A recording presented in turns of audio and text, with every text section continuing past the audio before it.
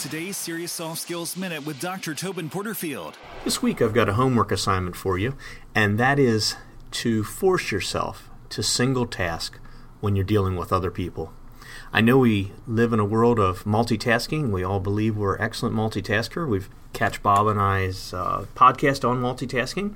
But aside from that, we all try to do several things at the same time.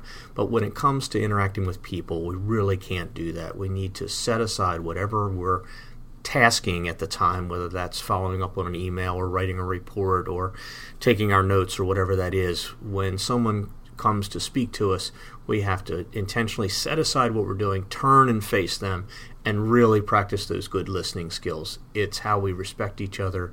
It's how we value relationships over tasks. So give that a try this week. And I know I'm tempted myself that I just keep typing when somebody walks over, and I've been forcing myself is to stop what I'm doing and really say, hey, tell me what's going on. Give it a shot. Visit SeriousSoftSkills.com to uncover more about how to unleash your soft skills.